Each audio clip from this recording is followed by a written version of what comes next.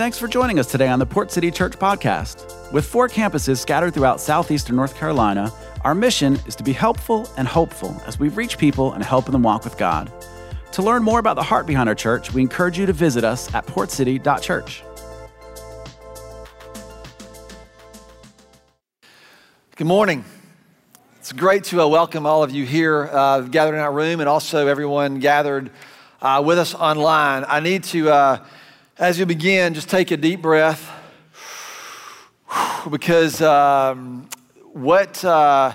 we've been thinking about this question, or I've been thinking about this question. I'm going to ask it to you. Is what is so compelling about Jesus? Like we talk about him, we say we're Christians, or some of you do, most of you do, some of you watching may or may not, depends on where you are. We know about him, we've seen movies about him or heard things about him, and oftentimes it just becomes sort of just a part of our culture, of our thinking. And really what this series is about to me personally is it's probably about a 10 to 12 year journey. I've been following Jesus since I was about, I became a Christian when I was, a child, 7 years old, 6 or 7 years old. Around the age of 15, kind of had a kind of a real crisis of faith. Like, is this really what I believe? And then somewhere around 19, really, is this like the faith? Is this what I've heard, or is this what I believe? And my posture was, I'm going to follow Jesus and try to learn from him and surrender to him. And I've done that for the better part of 35 years. Is that right? Yeah, 35 years. And not perfectly, and some seasons were far more surrendered than others. Some were wrestling matches. Some were wanting to get away from him and from this way of Jesus and what was happening. And so the reason I need to take a breath, because there's so much, like honestly, where I'm at today, I am more compelled by him and who he is than perhaps at any point in my life. And so I want to try and let you in on that so that we can learn together, and really for each of us to really be moved and compelled by who he is, not just so we can get things right or vote right or understand the right things about the positions, but so that we see him as being worthy of giving ourselves to and giving ourselves for. And that's the language that Jesus used. That's what he modeled. And so I want to kind of push in on us there. So if you're playing along, or if you want to play along, we're going to be providing you with a reading plan to read through the Gospels. In case you're not aware, it's interesting. Jesus is he is probably, and I can say this with great confidence, you could argue, I suppose, but he is the single most significant figure in all of history, shaped more philosophies and things than any other person. He's never written any books, didn't lead any armies, didn't hold any offices. He was a carpenter, became a rabbi in the first century. And it's undeniable the impact he had. When you look at what he did historically, it's pretty clear what happened to him. The resurrection obviously is a point of dispute among a lot of folks, but his crucifixion, his execution as an enemy of the state is not. And what we have, and I think sometimes we forget this, we have in our Bibles or on your phone if you're scrolling through, these are ancient records of a man named Jesus. And so when you look at, a lot of you may have grown up in different traditions or whatever, and they have creeds and things that we recite in services, and a lot of people have recited these things, and it says, I believe in God the Father Almighty, maker of heaven and maker of earth, and in Jesus Christ, his only begotten Son. And usually, in almost every creed, it says, we affirm the virgin birth, we affirm his death and his resurrection, tried under Pontius Pilate, his death and his resurrection. But very few creeds contain what he did and what he taught here in this world. So I'm going to assume we all know the resurrection, the crucifixion. I want to focus on this idea of the way of Jesus in this. The way of Jesus, and look at what he did, how he interacted, what he said. And he defies so much of what we think and what we would do. And one of the things I'm going to be doing in this series is I want to sort of contrast this Because there's a way of the world. There's a way that we are going to be squeezed into. There's a way that we actually like and enjoy, and we're comfortable with it. We're familiar with it. We know how to manipulate it. We know how to get our way in it. We often even know how to get Jesus to agree with our way in it. And then there's this radically different thing that is the way of Jesus that he actually claimed to be. So we're going to be looking at sort of these two things. We're going to use this to identify or look at four things that is killing our world and then see what difference it makes. So that's just from my reference right there. So I don't know if you have taken time to read the Gospels recently, but they're fascinating if you just read them and you see what Jesus did and what he was like. A lot of us try to figure out, how we put Jesus in a box or how he fits in this particular category. Is he Democrat? Is he Republican? Is he this? Is he that? Would he vote for Trump or would he vote for Biden? Or everybody's trying to figure out, how we're going to deal with all this stuff. And then what you read is the way he's introduced. These four historical accounts of Jesus, four different ways. We're going to provide you with a reading plan. You can go to portcity.church/compelled, and you'll be able to do kind of a broad view over the life of Jesus. And what you'll find in there is just staggering things that he said and did that we've often become too familiar with because we saw him as a sort of a children's story on a flannel board, or we saw it in a VeggieTales cartoon, or wherever our experience is growing up. And we sort of lost the idea that this is a real person in real history doing real things. And John would open his gospel with like a kind of a pull from Genesis. In the beginning was the Word, and the Word was with God, and the Word was God, and he was with God in the beginning. And that's how John starts his gospel. Then he talks about John the Baptist. Luke starts off, Luke was probably hired by a guy named Theophilus to try and record what Jesus did. So Luke begins his account. Many have undertaken to draw up an account of the things that have been fulfilled among us. That's the word he used it. Just as they were handed down by eyewitnesses. So with this in mind, I've tried to create a firsthand account from my research about this man named Jesus. And then everything that unfolds is him saying, this is what I've researched, this is what I've seen, this is what I've heard, and I've recorded this for you so that it might be accurate. Luke records his, or Mark records his a little bit different. He just says, the beginning of the good news about Jesus the Messiah, the Son of God. That's all he says. That's how he introduces. In the beginning, this is the good news of the Son of God, Jesus the Messiah, which was actually the way they would introduce an emperor or a conquering king. This is the beginning of the rule and reign of this particular title, of this particular person, this particular season. And then Mark goes on, the shortest gospel of all, and just kind of gives this bullet list of how Jesus operated. And then there's Matthew. And Matthew, if you want some really compelling reason, 400 years of silence in one page in your Bible. And then Matthew opens like this. Now, if you want to really get interested in something, just listen to this. This is the genealogy of Jesus the Messiah, the son of David, the son of Abraham. Abraham was the father of Isaac. Isaac was the father of Jacob. Jacob was the father of Judah and his brothers. Judah was the father of Perez. And it just goes on and on. You're like, dude, this is a great quiet time right here. You can get a lot out of that. Nobody's tweeting those.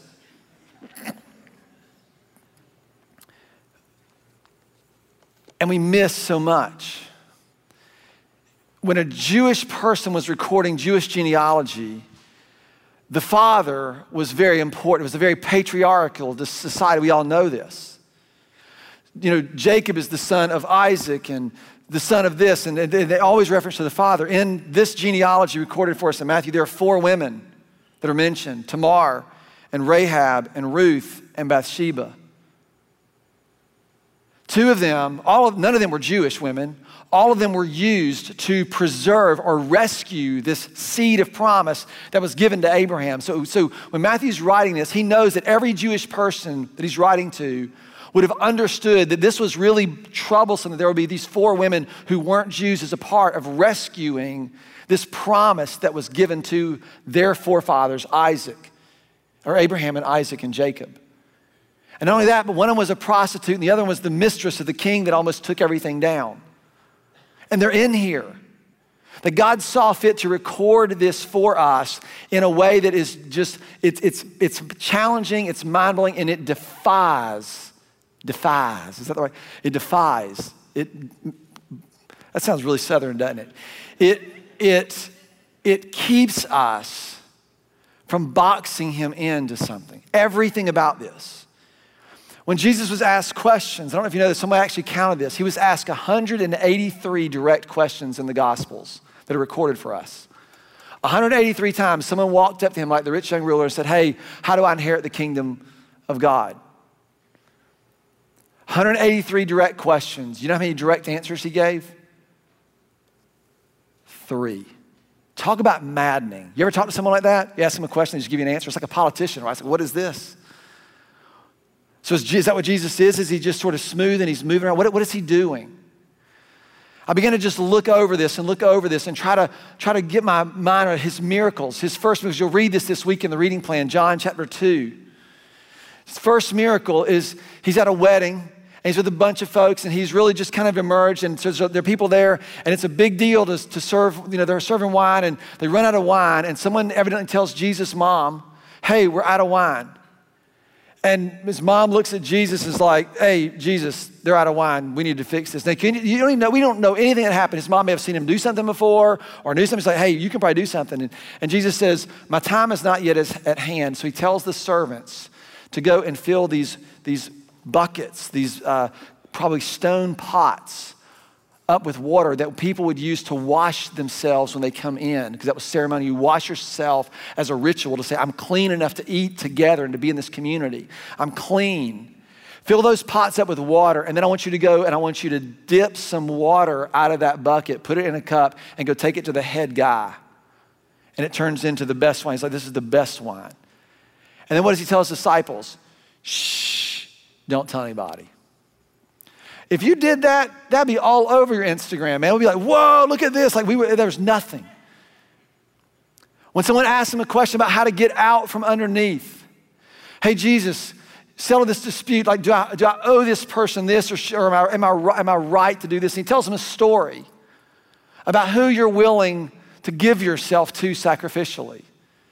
He was always doing stuff like this. His parables, the kingdom of God is like, and he would give a list of things. When I started making my list, it's like he was overtly subversive. He was overtly subversive. He was puzzlingly clear. Like you saw something, but you couldn't quite pin him down. He was profoundly deliberate. You think about the power that he exercised.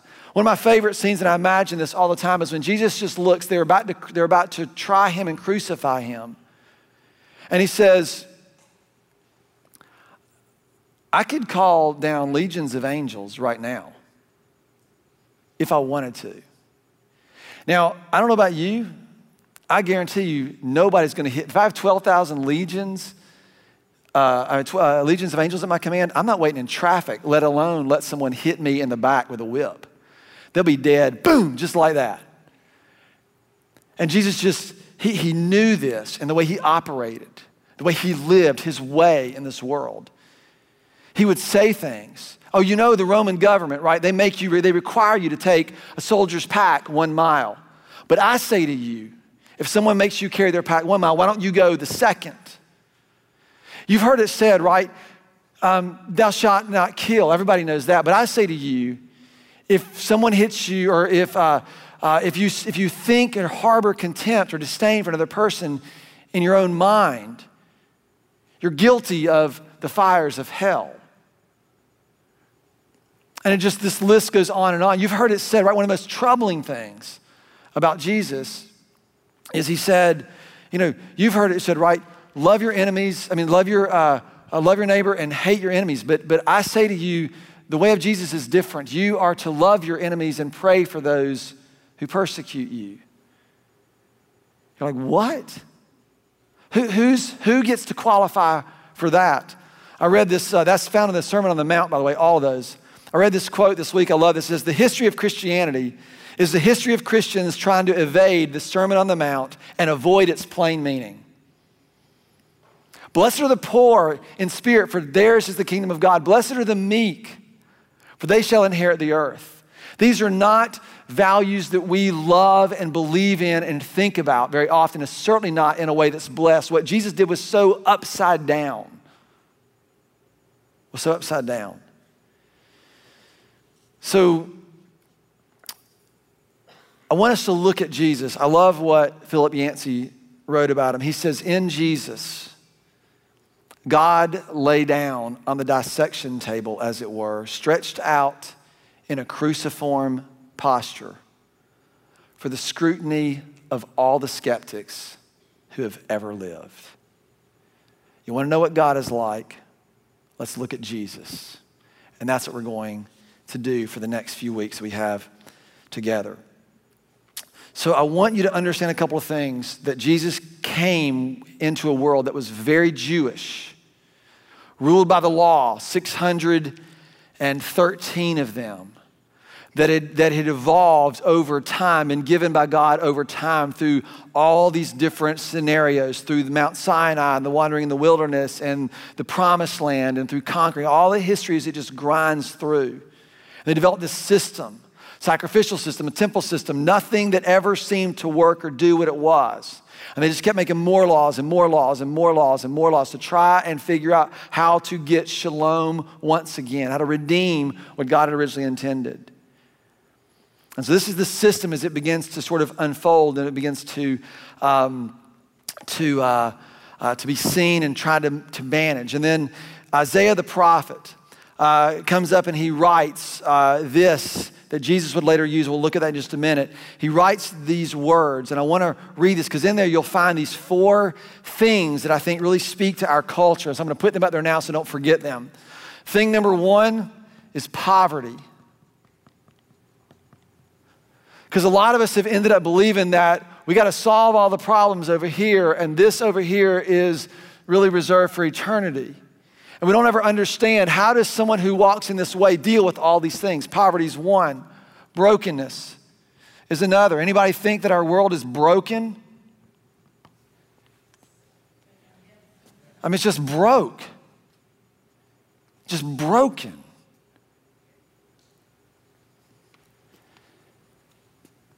That we live in a sense of bondage. We're just stuck. We can't seem to do anything different than we've always done. The levels of anxiety and fear that I hear all throughout, people I'm talking to. And there seems to be a way that's been offered to us that not only defies this, but allows us to enter into this. And the last one is this idea of blindness or perspective, just the lack of perspective that we cannot see. You're going to read a couple things in this passage, in this prophecy from Isaiah that you need to know about. Number 1 is what they called the year of Jubilee, or the year of the Lord's favor. Now, the year of the Lord's favor would happen when every 50 years, they would basically do an economic reset. Every slave would be free, every debt would be forgiven, and everything would go back to the way it was supposed to be. It's a fascinating concept when you think about this sort of sociologically or anthropologically. It would be pretty amazing to try to figure out how this would work. But there's a lot of speculation about it. But that would what the year of Jubilee, it would be a hard reset on this redemption of the way things ought to be. That was what the year of Jubilee would be. And there was also this day of vengeance, or the day of the Lord is how it's often described. And a lot of us today, we're hearing about this day of the Lord because a lot of with what's going on in the pandemic and the fires and the earthquakes and the hurricanes, we're like, oh my gosh, is Jesus coming back? Because we saw the movie, right? And we're like, is Jesus coming back? And I get asked this all the time, Mike, do you think Jesus is coming back? Well, I'm going to tell you the answer to that question definitively. I have no idea. And I'll tell you, whether he's coming back tomorrow or 100 years from now, it doesn't change what compels me today and what's going to compel me tomorrow. And that's what I want for us to get to. Because when it talks about a day of vengeance, a lot of us get excited about this. Because what you think is this the day when Jesus is coming back, right? You've all heard from Revelation, he's coming in on a white horse with a tattoo down his leg. Some of you get excited about that. A tattoo down his leg and a sword, and he's going to bring the day of vengeance. And what we think is that he's going to come in and he's going to wipe out everyone who disagrees with us. That's what vengeance is. You take my enemies and you destroy them. And my question is, does that sound like Jesus? Does it sound like the Jesus that we know? This doesn't mean that there's not a final day of judgment. It doesn't mean it doesn't mean any of that. It just means that we have this picture in our head that he's gonna come in and he's gonna vindicate me and my views and me and what I think the way the world ought to be. It's interesting, when Jesus comes in on this white horse with the sword, his garments are already bloodied before the battle even begins. And the sword is actually in his mouth and not in his hand, because he comes to be able to pronounce with the word. You know what God does with his word, right? He creates things and he recreates things. You're gonna see this whole pattern, because what Jesus came to do, and his message is clear, is to renew and to restore and to redeem. We got to keep this in mind as we read this, and how we would see this much differently, because he's going to defy most everything that we expect him to do. So here's how this reads. Isaiah 61 verse 1 through 3, the Spirit of the sovereign Lord is on me, because the Lord has anointed me to proclaim good news to the poor. He has sent me to bind up the brokenhearted and to proclaim freedom for the captives and release from darkness the prisoners. And here are those four things right here in Isaiah. That's where I pulled them from. We're going to look at this over the next few weeks as we talk about what the way of Jesus looks like in each one of these things. To proclaim the good news to the poor. He has sent me to bind up the brokenhearted. He doesn't promise that we will be spared from brokenheartedness. He doesn't promise that he will get you out of your brokenheartedness. He says he will hold you in it. He will bind us up in it. To proclaim freedom for the captives. There actually is a way to live differently, and to release from darkness for the prisoners, or that word is literally the blind, those who can't see. To proclaim the favorable year of the Lord, or the year of the Lord's favor, and the day of the vengeance of our God. So Isaiah's writing this coming king, this person who's going to do this, is going to proclaim both of those things. To comfort all who mourn, and to provide for those who grieve in Zion, to bestow on them a crown of beauty instead of ashes, the oil of joy instead of mourning, a garment of praise instead of despair. He's coming to offer you an exchange for our ashes, that the things, the dreams, the hopes we had that were just destroyed or disintegrated. He offers us beauty out of those ashes. There's a way for that to occur. For the overwhelming sense of sadness that perhaps has become your identity, because it's just nothing's ever worked out, this sense of sadness that you feel this morning, he says, I'm gonna let joy wash over you. And for those of you who live with chronic despair, the inability to see anything hopeful in the future, I'm going to offer you and clothe you with a garment of praise. This is what is promised. And then he says this, that they shall be called oaks of righteousness, a planting of the Lord for the display of his splendor. They shall be called oaks of righteousness, a planting of the Lord for the display of his splendor. That somehow what I do in my life puts on display the very splendor of the one in whose image that I've been made.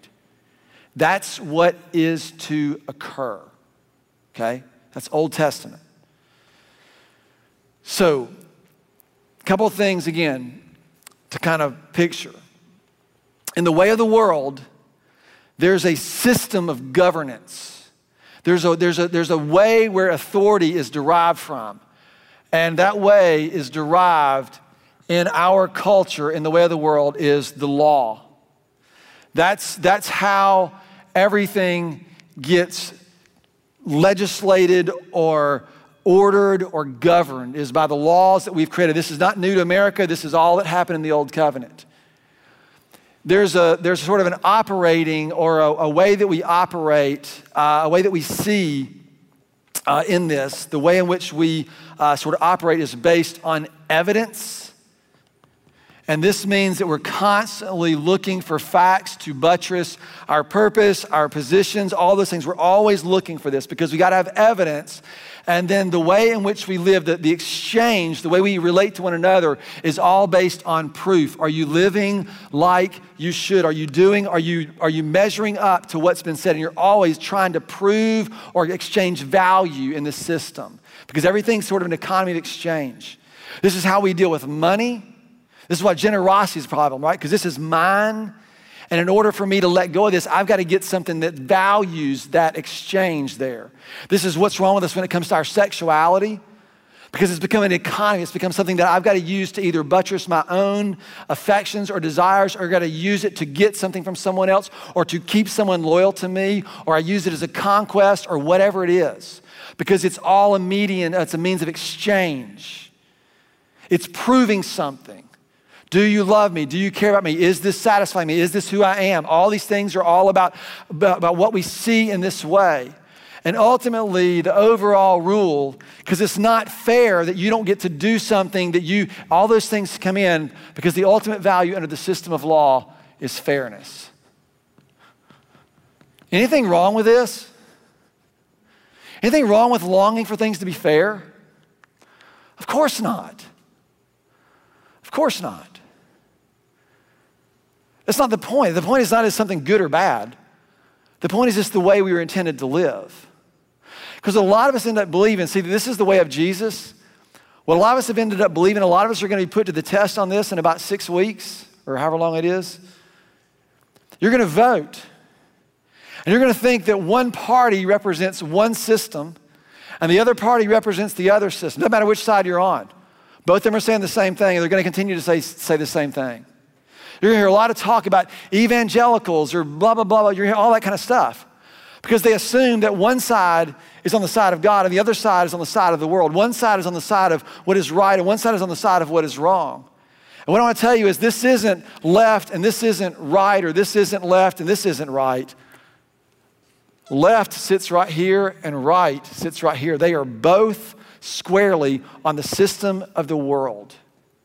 And what I'm asking you, I want you to see this contrast, because all of these have ways to deal with all of these issues. And I can tell you, it ain't working like it should.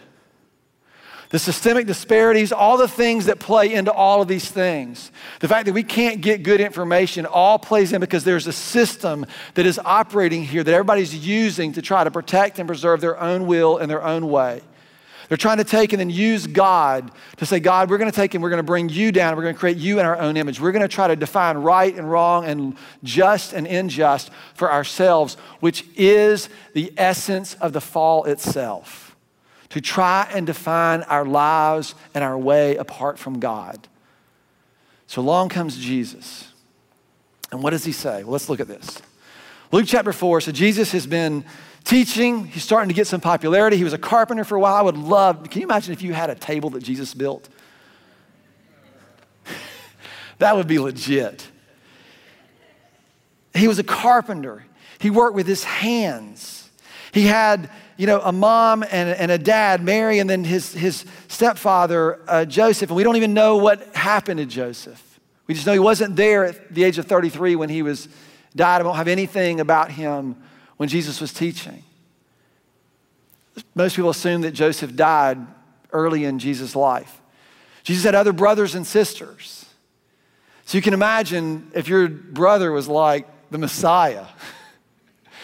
It's like, yeah, you bullied me long enough. I mean, there's all kinds of things that go through. There's actually a writing that was pretty ancient that was written about Jesus' interaction as a child making stuff, and who knows.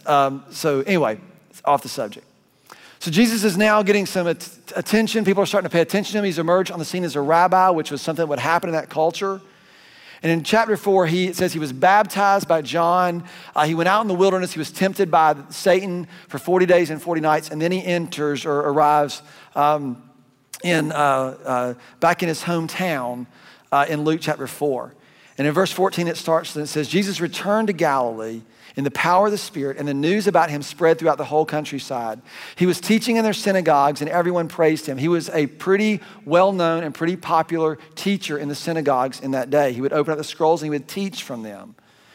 And then it says he went back to Nazareth where he'd been brought up, so now he's back in his hometown. And on the Sabbath day, he went to the synagogue as was his custom. He was a Jewish man. He was always in the synagogue. He did all the temple stuff, all that he did, as was his custom. And he stood up to read, and the scroll of the prophet Isaiah was handed to him. And unrolling it, he found the place where it was written. So he turns in the scroll exactly where we turned in our Bibles to Isaiah 61. And he begins reading. He says, the Spirit of the Lord is on me because the Lord has anointed me to proclaim good news to the poor. He has sent me to proclaim freedom for the prisoners and to recover sight for the blind. And to the oppressed, freedom, and to proclaim the favorable year of the Lord. Then he rolled up the scroll and he gave it back to the attendant and he sat down, and the eyes of everyone in the synagogue were fastened on him. Now picture this. He just read this, and so if you're a Jewish person too, not only were you aware, you knew the scrolls, you knew the prophet Isaiah. You knew that when Jesus said that when he read, hey, I come to proclaim the favorable year of the Lord, and then he rolled it up and sat down, he left off the day of vengeance. You would have noticed that, you would have known that. And he sits down, so everybody's looking at him. Are you finished? And here's what he says. He began by saying to them, today, this scripture is fulfilled in your hearing. Today, I want you to understand that what was written in this book is about me. That's what he said. And not only is it written about me, it has been fulfilled in this. What he was saying is that God has anointed me to bring this way to the world so that we would announce the favorable year of the Lord, this season in which this redemption would happen. There are so many things about this year of Jubilee, this long season of redemption. There's so many nuances to how it got to be defined, and it is started on the very day that the scapegoat was sent out, the lamb, that they would put the blood and they would put it on the lamb, they would send the lamb out, and Jesus would be the spotless, and there's all these things that this would usher in this new season of redemption. And he says, I'm here to proclaim that the favorable year, the favorable season of God's redemption is here. And they're like, well, what about the day of vengeance? He says, oh, I'm taking that. Do you know why Jesus shows back up at the end of time on the white horse and his blood, his garments are already bloodied? Because it's his blood of the price that he paid for us that allows us to be free. And when he comes, he's not coming to destroy and to bring the sword to bear on our enemies. He's coming to make sure that the message and the verdict of redemption is available to everyone. The enemy is not the people that are around us. The enemy is the force underneath us that keeps us in this system of exchange and proving ourselves where we cannot trust and give ourselves to one another. That's what Jesus came to demonstrate and to renew.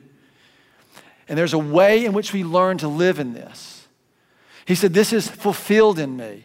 Do you know how many times Jesus would mention that? That's exactly how Luke starts his chapter, right? He says that these things have been fulfilled. When Jesus was pushed on his view of the law, he said, I did not come to abolish the law. I came to fulfill it, to complete it. I have come not as the thief to steal, kill, and destroy, but I have come that they might have life and have it to the full. Because you see, the way of the kingdom is much different, and it's these two things are never going to line up. They just don't. And believe me, I got opinions, and I got all kinds of things that I want to say, and I'd feel just like everybody else. If you just thought like me and believed like me, the world would be so much better. And I keep trying to take his way and put it into this way. They just aren't compatible. The system in which governs, the governing force in the way of Jesus is love. Greater love has no man that he would lay down his life for another. God demonstrated his love for us in that while we were yet sinners, Christ died for us. That's the governing force. What's been so challenging and compelling for me is to learn what that looks like in real time, in real life. With people who disagree or people who say things harshly about me or people who I would consider this person is making themselves an enemy, and I can't, all those things happen. And how does the rule of love govern this? How does it affect the way we deal with poverty? How does it affect the way we deal with brokenness and bondage and blindness? How does it affect these things?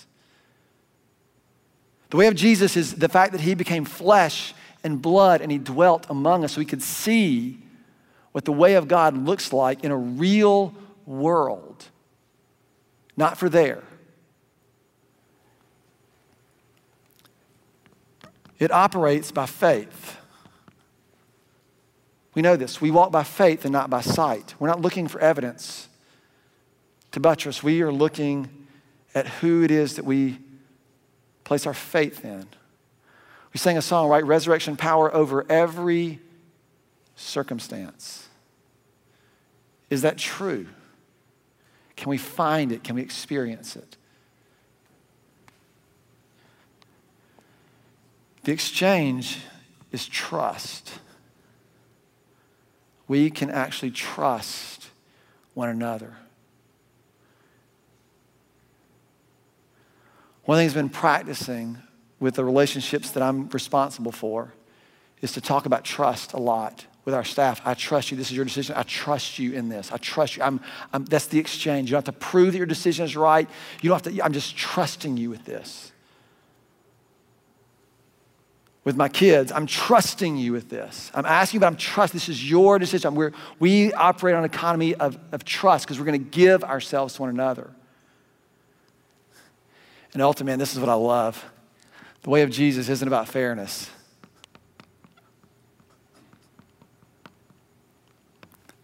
It's about fullness.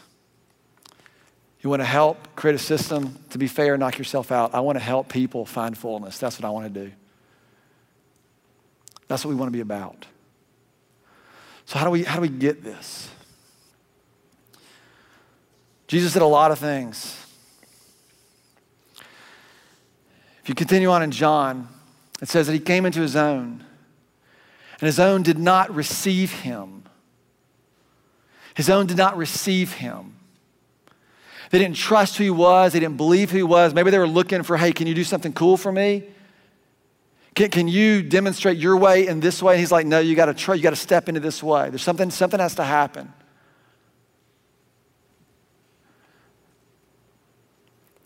To all who would believe him, he says, but to all who would believe him, to them he would give the right to become children of God, to become reconciled to the Father. To all who would believe him, he would give them the right. You know what happens when you're given the right to something? When someone hands you the keys to the car, you're responsible. You act with authority. To all who would believe him, who would receive him, to them he would give them the right to live in this way of life. But he didn't leave us here to figure it out on our own. He actually empowers us to do it. The purpose of this message isn't to help us figure out what Jesus would do and then go imitate it here. It's to actually figure out how we live sourced by what it is that he has done for us so that we affect the world in this way. We're going to have to do things in this system all the time, but we do it as people who walk here, people who live like this. People like this do things like this in this system. That's what we're trying to do. That's what we're trying to understand. And the way in which this happens is the same thing. Think about this, right? He'll give you beauty, a crown of beauty for your ashes. He'll give you this oil of joy. It'll cover you for your mourning. A garment of praise for your despair. It's an exchange. You can't get beauty from ashes if you hold the ashes.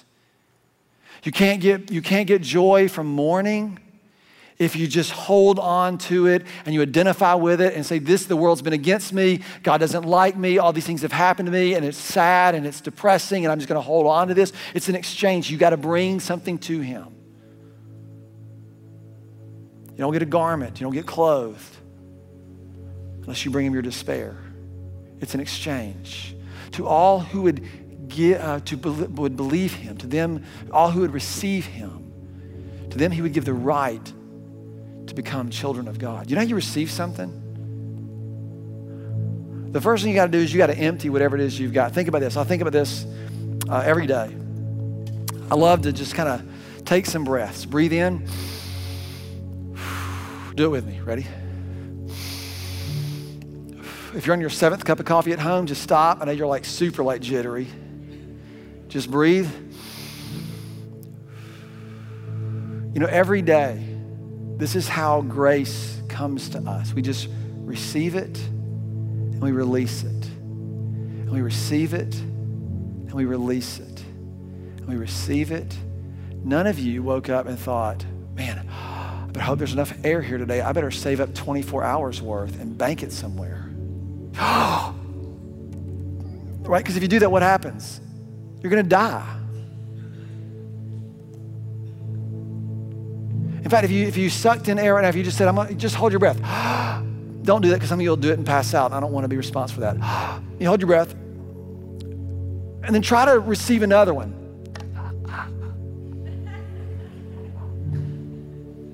The only way you can do it is to let one go so you can receive the next. Now, the thing that I'm trying to get you to understand is that to all who would receive him, to take him in, that means that you've got to bring everything that you have to that. You will never see Jesus in a way that causes you to sacrifice for him if you don't see him for who he really is. And what he has invited us into is an exchange. He exchanged your life for his life. You exchange your way for his way. You exchange your will for his will. This is so important because where we want to start this series is not with a bunch of things that we can look at and imitate. Because what I believe is if we can see him in such a way that incites us to worship, we'll see him as worthy of actually giving our lives to and giving our lives for. And so I want to close our time. I want to do this by reading out of the book of Colossians. This is where Paul recounts who Jesus is and what it is that he's done and what he's doing. Because he's renewing and he's restoring, and he's saying that there is no other way that's going to happen apart from him. So I want to read this as sort of a benediction over us. And then we're going to declare something together as we conclude our time. This is from Colossians chapter 1, verses 15 through 20. And it says, the Son, Jesus Christ, is the image of the invisible God. He is the image of the invisible God. When you see God, Jesus, you see God. He is the firstborn over all creation. For in him all things were created. Things in heaven and on earth, visible and invisible. Whether thrones or powers or rulers or authority, they're all subject to him. For he is before all things, and in him all things are held together. In him all things are held together. In a world that is coming apart at the seams, in him all things are held together. And he is the head of the body, the church. And he is the beginning and the firstborn from among all who have died, so that in everything he might have supremacy. Oaks of righteousness, a planting of the Lord for the display of his splendor, that he would be seen as supreme in everything. For God was pleased, the Father was pleased to have all of the fullness to dwell in his Son, Jesus, and through him to reconcile all things. All things are held together in him. All things are reconciled together through him. There simply is no other way given. But in that way, there's good news for those impoverished and bankrupt in their souls. There is good news for those who are brokenhearted because there's something that can hold you and sustain you. There's good news for those who are stuck in bondage and addiction and can't get unstuck. And there's light that is available that allows us to see. It's an exchange. Father, we come to you right now, and we just bring our ashes, and we bring our mourning, we bring our despair. We bring our tightly held plans and our carefully crafted schemes to preserve our own comfort in this season, and we just open up our hands. And God, what we're confessing is that you turn mourning to dancing, and you turn, despair into joy. So Father, we just ask you to do that. Give us the courage to release what we hold in order that we may receive what you have.